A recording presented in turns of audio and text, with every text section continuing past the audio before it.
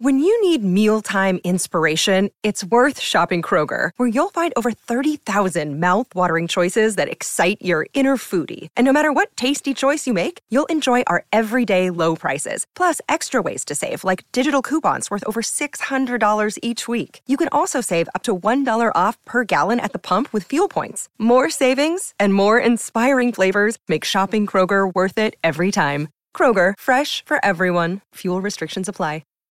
This episode is brought to you by La Quinta by Wyndham.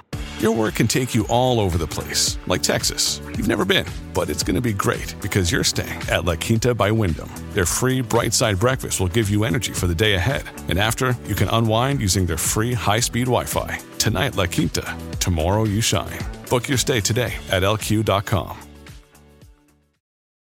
Hola, esto es New Books Network en español.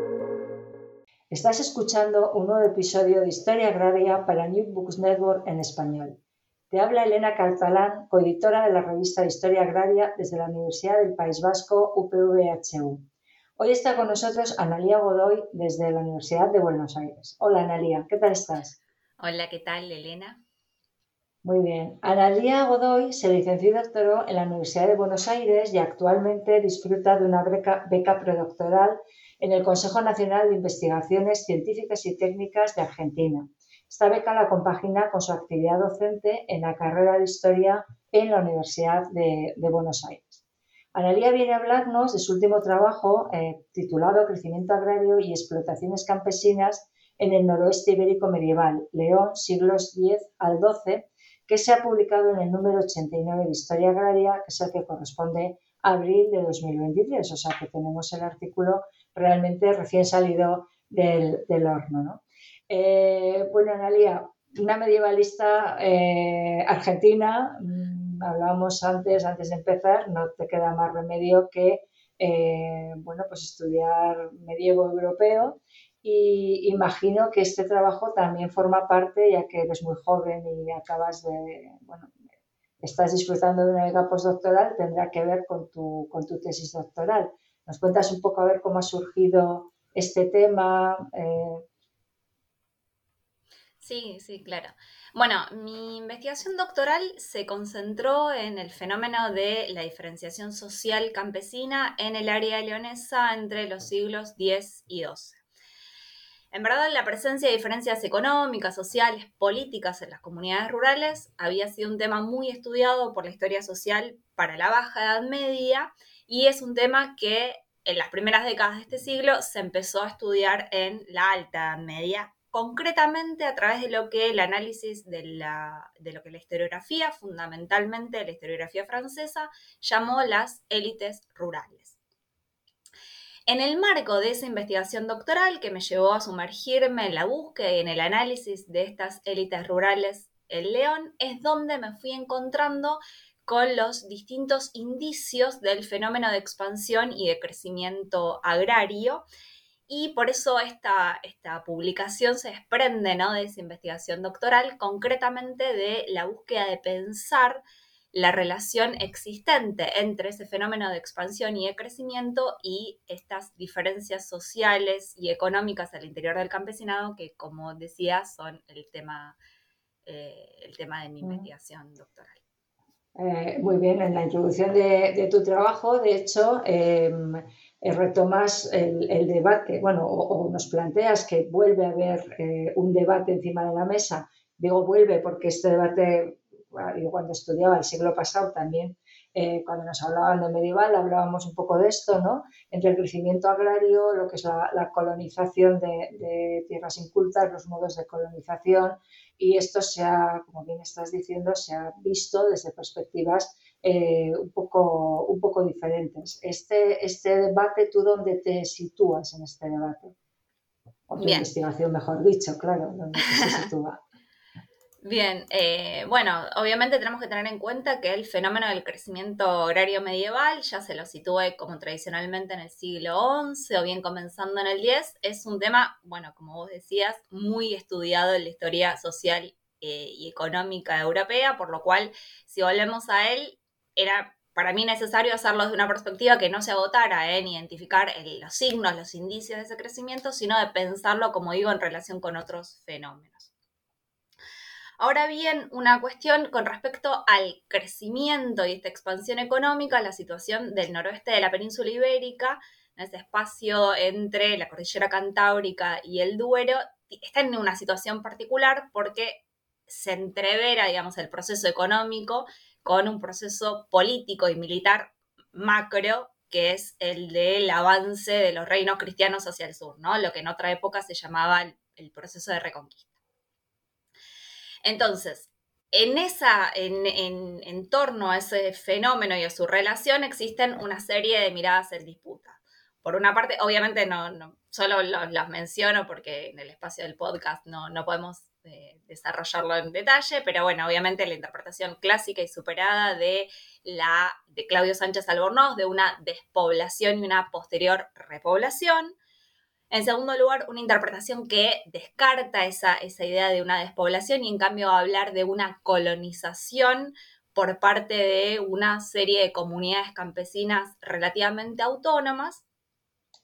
Y finalmente, lo que es la mirada de las últimas décadas, que discute la idea de la colonización y tiende a destacar, en primer lugar, la continuidad de cierta jerarquización social y espacial en el periodo que sigue a la caída del reino visigodo y por lo tanto que critica esta idea de que haya unas comunidades igualitarias, autónomas, que empujadas por el crecimiento demográfico colonizan nuevas tierras. En esa línea de trabajos lo que se tiende a mirar, digamos, es las referencias documentales a las presuras, a las tierras tomadas por presura, no tanto como la puesta en producción de espacios yermos, sino como una ficción jurídica que de alguna forma viene a legitimar el control sobre esos territorios ya ocupados. Dentro de este debate, lo que me interesaba mostrar es que si bien evidentemente todas estas tierras tomadas por presura funcionan efectivamente como una ficción, también se da este fenómeno de expansión agraria. Lo que me interesaba mostrar era quizás, o lo que me interesaba, mejor dicho, indagar más en detalle es sobre el aspecto específicamente económico-social de ese proceso. De ese proceso, sí. A mí, te voy a confesar, lo que me ha llamado mucho la atención es ese crecimiento combinado, intensivo-extensivo, ¿no? Porque parece como que siempre pues tiene que ser, bueno, eso, pongo en rotura nuevas tierras que en principio, pues lo que acabas de decir, están yermas y tal. Entonces, en tu trabajo lo que estás diciendo es que hay incluso una intensificación con la puesta en marcha de pozos, de aceñas, de canales, etcétera. Y el campesino ahí tiene un papel importante dentro de ese proceso también de señorización que probablemente sea posterior, ¿no? Corrígeme si me equivoco, que es un poco, estoy hablando sin conocimiento profundo del asunto, pero esta combinación intensivo-extensivo me ha resultado pues muy, muy sugerente, sobre todo por la época en la que estamos. Sí, y en cuanto a lo intensivo, también a lo que me concentré bastante es en la cuestión de los acuerdos de plantación de viñas, porque ahí también tenemos como la transformación de espacios en viñedos, en majuelos, y eso sí está ligado a la demanda señorial. Claro, señorial y sobre todo también monasterial, porque es zona de monasterios, también de iglesias de las comunidades, ¿no? Quiero decir que también es una señorialización muy distinta a la que luego va a haber más hacia el sur, mucho más democrática, si se puede utilizar, no se puede utilizar ese término, pero bueno, quiero decir que son señores menos señores, ¿no? Menos, no sé cómo explicarlo, con menos jerarquización quizá que lo que luego vendrá a medida que nos vayamos expandiendo hacia el sur. Pero bueno, ya te digo que son cosas que me han ido sugiriendo a mí a medida que yo iba leyendo tu artículo, ¿no? A mí me gusta mucho preguntaros por los entresijos del trabajo, ¿no? Porque claro, estamos allá o hablando, los oyentes estarán escuchando, pues bueno, que roturamos, intensificamos, los señores, los campesinos, pero claro, estamos hablando del siglo XI, del siglo XII, entonces me gustaría que contara sobre todo, porque esto es un podcast de divulgación, para la gente que no es historiadora, que no se ha acercado nunca a las fuentes de la Edad Media, qué tipo de fuentes has utilizado para poder hacer tu estudio. Bueno, para mi trabajo lo que utilicé son las colecciones diplomáticas. Concretamente, como está centrado en la meseta leonesa, que es donde aparecen más documentadas estas prácticas vinculadas al crecimiento agrario, que después las podemos mencionar,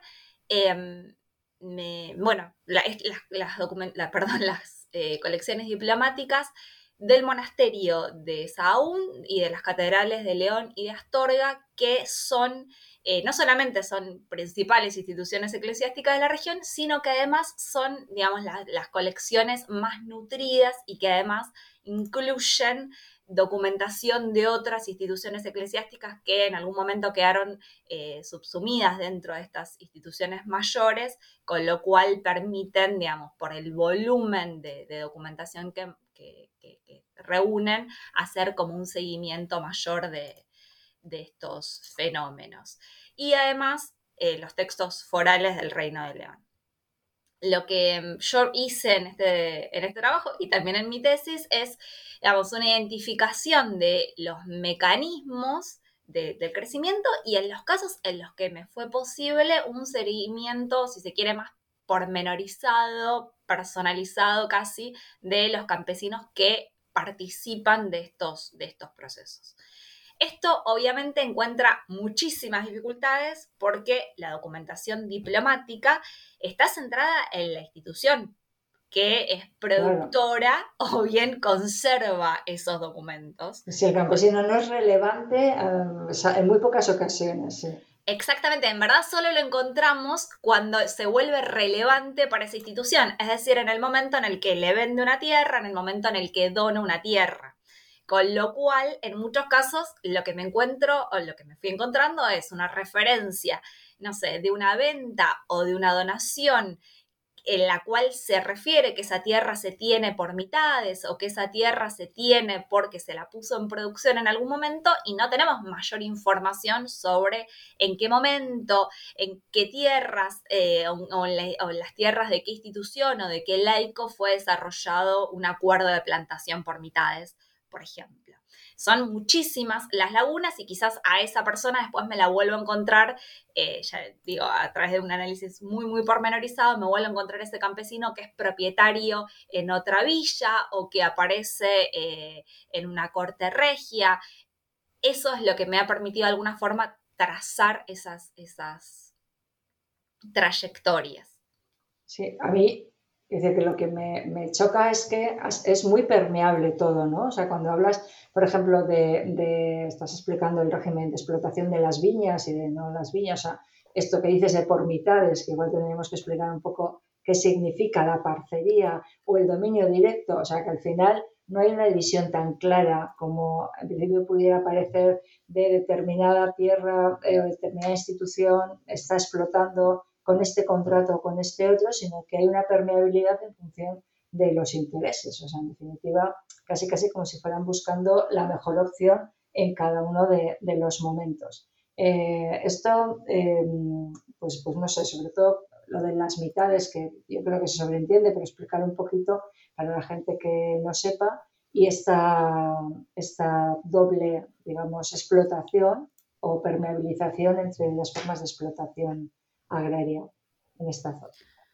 Bueno, en verdad yo lo que fui identificando son como dos grandes formas de expansión o de crecimiento, a través de las cuales los señores, ya sean aristócratas laicos, ya sean los monasterios, de alguna forma fomentan este crecimiento agrario.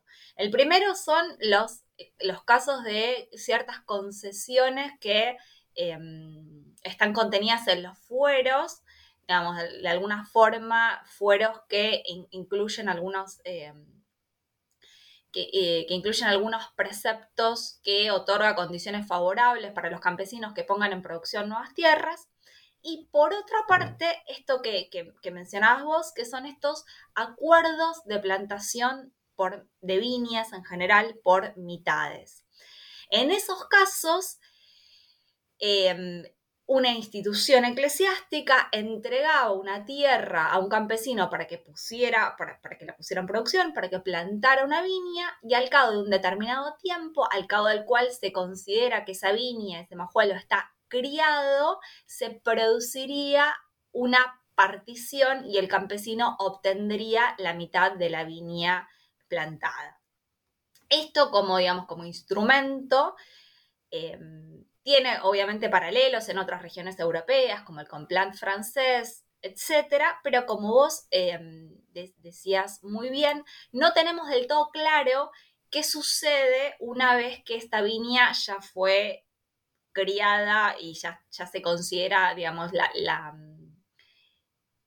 ya se considera esa tierra puesta en producción. Porque por una parte nos aparece que la mitad correspondiente a los señores podía ser explotada de forma directa, digamos, bajo la autoridad de un merino, por ejemplo, o bien incorporarse a las explotaciones campesinas bajo la forma del pago de un censo. Entonces no tenemos del todo claro qué es lo que pasa con esas, si efectivamente se produce la partición por mitades o no. Lo que sí yo pude detectar en estos siglos al menos, es que de la mitad de los campesinos, esos campesinos muchas veces pueden disponer de esa mitad obtenida como su propiedad, donándola o vendiéndola a otros aristócratas, y no necesariamente vuelve al monasterio. Por eso o sea, el dominio útil, ¿quieres decir? El eminente... ¿También cede en el eminente? No, el eminente debería quedar en el monasterio, ¿no? O en el propietario inicial. Claro. O sea, ¿qué es lo que puede ceder el campesino? El uso de... Pregunto, porque... No puede ser el uso, pero muchas veces como cede también... A ver, en algunos casos aparece esto limitado porque solamente puede ser el uso a quien continúe pagando el censo. Pero en otros casos cede directamente la propiedad a algún aristócrata que podemos suponer aliena esa propiedad o esa mitad de esa viña por fuera del dominio del monasterio. Vale. O sea que, bueno, claro, las relaciones de propiedad en el medievo y en época moderna también son muy complejas. No tiene nada que ver con la propiedad burguesa, que tú tienes algo y es tuyo y haces con ello lo que te parezca oportuno, ¿no? Aquí hay muchas implicaciones. Bueno, no sé, estaba yo pensando que, claro, también, lo digo para la gente que no lo sepa, una viña, desde que se planta la vid inicial hasta que produce fruto, pueden pasar entre 4 y 10 años, dependiendo un poco de las zonas y demás. Entonces, claro, es una inversión inicial que el campesino probablemente no se pueda permitir y probablemente el señor tampoco. El llegar a este tipo de acuerdos, bueno, una de las razones, no digo la única, pero seguramente tiene que ser esto, porque luego ya, por ejemplo, en época moderna, es un sistema que se sigue, que se continúa a la hora de poner en explotación las viñas. Y una pregunta, y esto ya es curiosidad personal mía. Perdón, ¿puedo sí, claro. Es una inversión además fundamentalmente de trabajo, y por eso también quizás algunos historiadores destacan este carácter, otra vez usando una palabra que no convendría, democrático de la plantación de viñas, en el sentido de que, de vuelta, no necesariamente tiene que ser llevada adelante por un campesino acomodado o por una institución eclesiástica. Es una inversión centralmente de trabajo, en tanto y en cuanto todas las tareas de la viticultura son con instrumentos manuales, no se necesita ningún tipo de instrumental específico. Está claro. No, yo lo que te iba a decir, ¿hasta qué punto en esta expansión agraria tiene que ver la obligatoriedad del pago del diezmo? Porque claro, en el momento que un monasterio o que una iglesia o que un señor, igual me da, pero sobre todo los eclesiásticos, están potenciando la expansión territorial, En definitiva, lo que están ampliando es su dominio decimal o los derechos que tienen sobre los diezmos de tierras que son lejanas, ¿no? Y bueno, no sé si has visto en la documentación algo en este sentido. Sí, quizás no directamente vinculados con el pago del diezmo, pero sí con la presión señorial en general. Esto para mí se ve muy claramente, digamos, la relación que existe entre el crecimiento agrario y la demanda señorial, me parece que se ve muy claramente si uno tiene en cuenta los espacios en los cuales se desarrollan los acuerdos de plantación por mitades. Además de este seguimiento de los campesinos que aparecen en los contratos, algo que me resultó muy útil e interesante hacer en este trabajo es cierto análisis de la dimensión espacial, localizando. Claro, localizando. Obviamente cuando la toponimia lo permite, ¿no? Donde uno puede ubicar estos lugares. Pero los lugares en los que, digamos, podemos reconocer que se han llevado adelante estos contratos de plantación por mitades,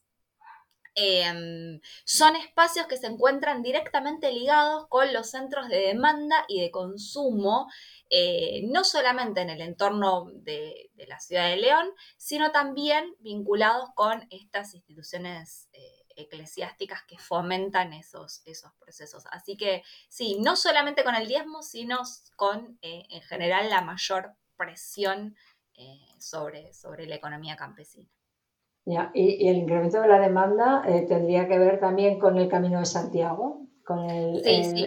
la expansión del Camino de Santiago. Claro, estáis ahí en mitad del camino y me imagino que todo el flujo de peregrinos y demás también estimularía toda esta plantación de vides, ¿no? Que llevada a cabo por los monasterios.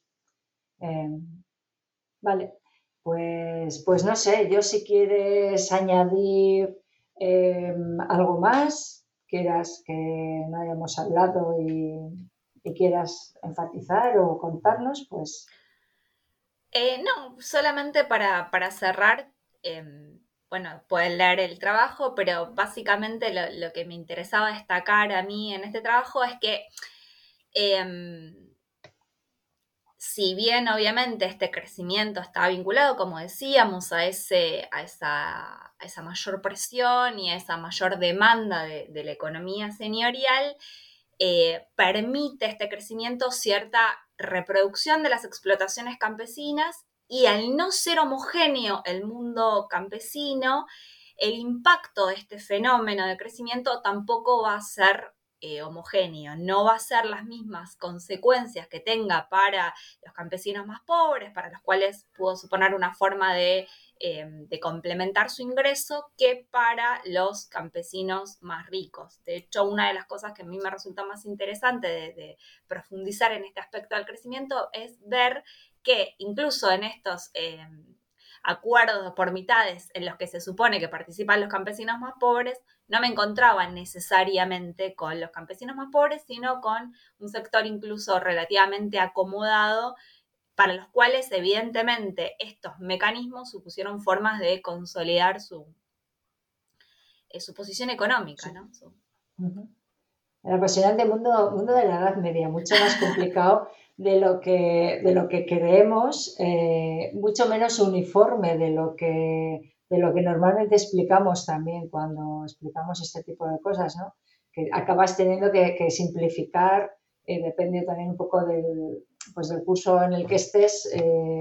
Los que nos dedicamos a enseñar, pues bueno, o sea, si estás explicando a alguien de primero de grado, pues tienes que acabar simplificando, pero realmente es apasionante y es complejo, mucho, o sea, hay muchas cosas que seguir trabajando para poder comprender muchas de las estructuras sociales y económicas que se van a desarrollar en la edad moderna e incluso van a llegar a la edad contemporánea, obviamente con sus transformaciones, ¿no? Pero que la raíz de donde venimos muchas veces pues está en este punto. Bueno, pues muy interesante la conversación con Analía Godoy de la Universidad de Buenos Aires. encantada de saludarte y bueno, pues nos veremos o nos oiremos, mejor dicho, en próximos episodios y intentaremos explicar y dar a conocer los trabajos que se publican en Historia Agraria. Un saludo.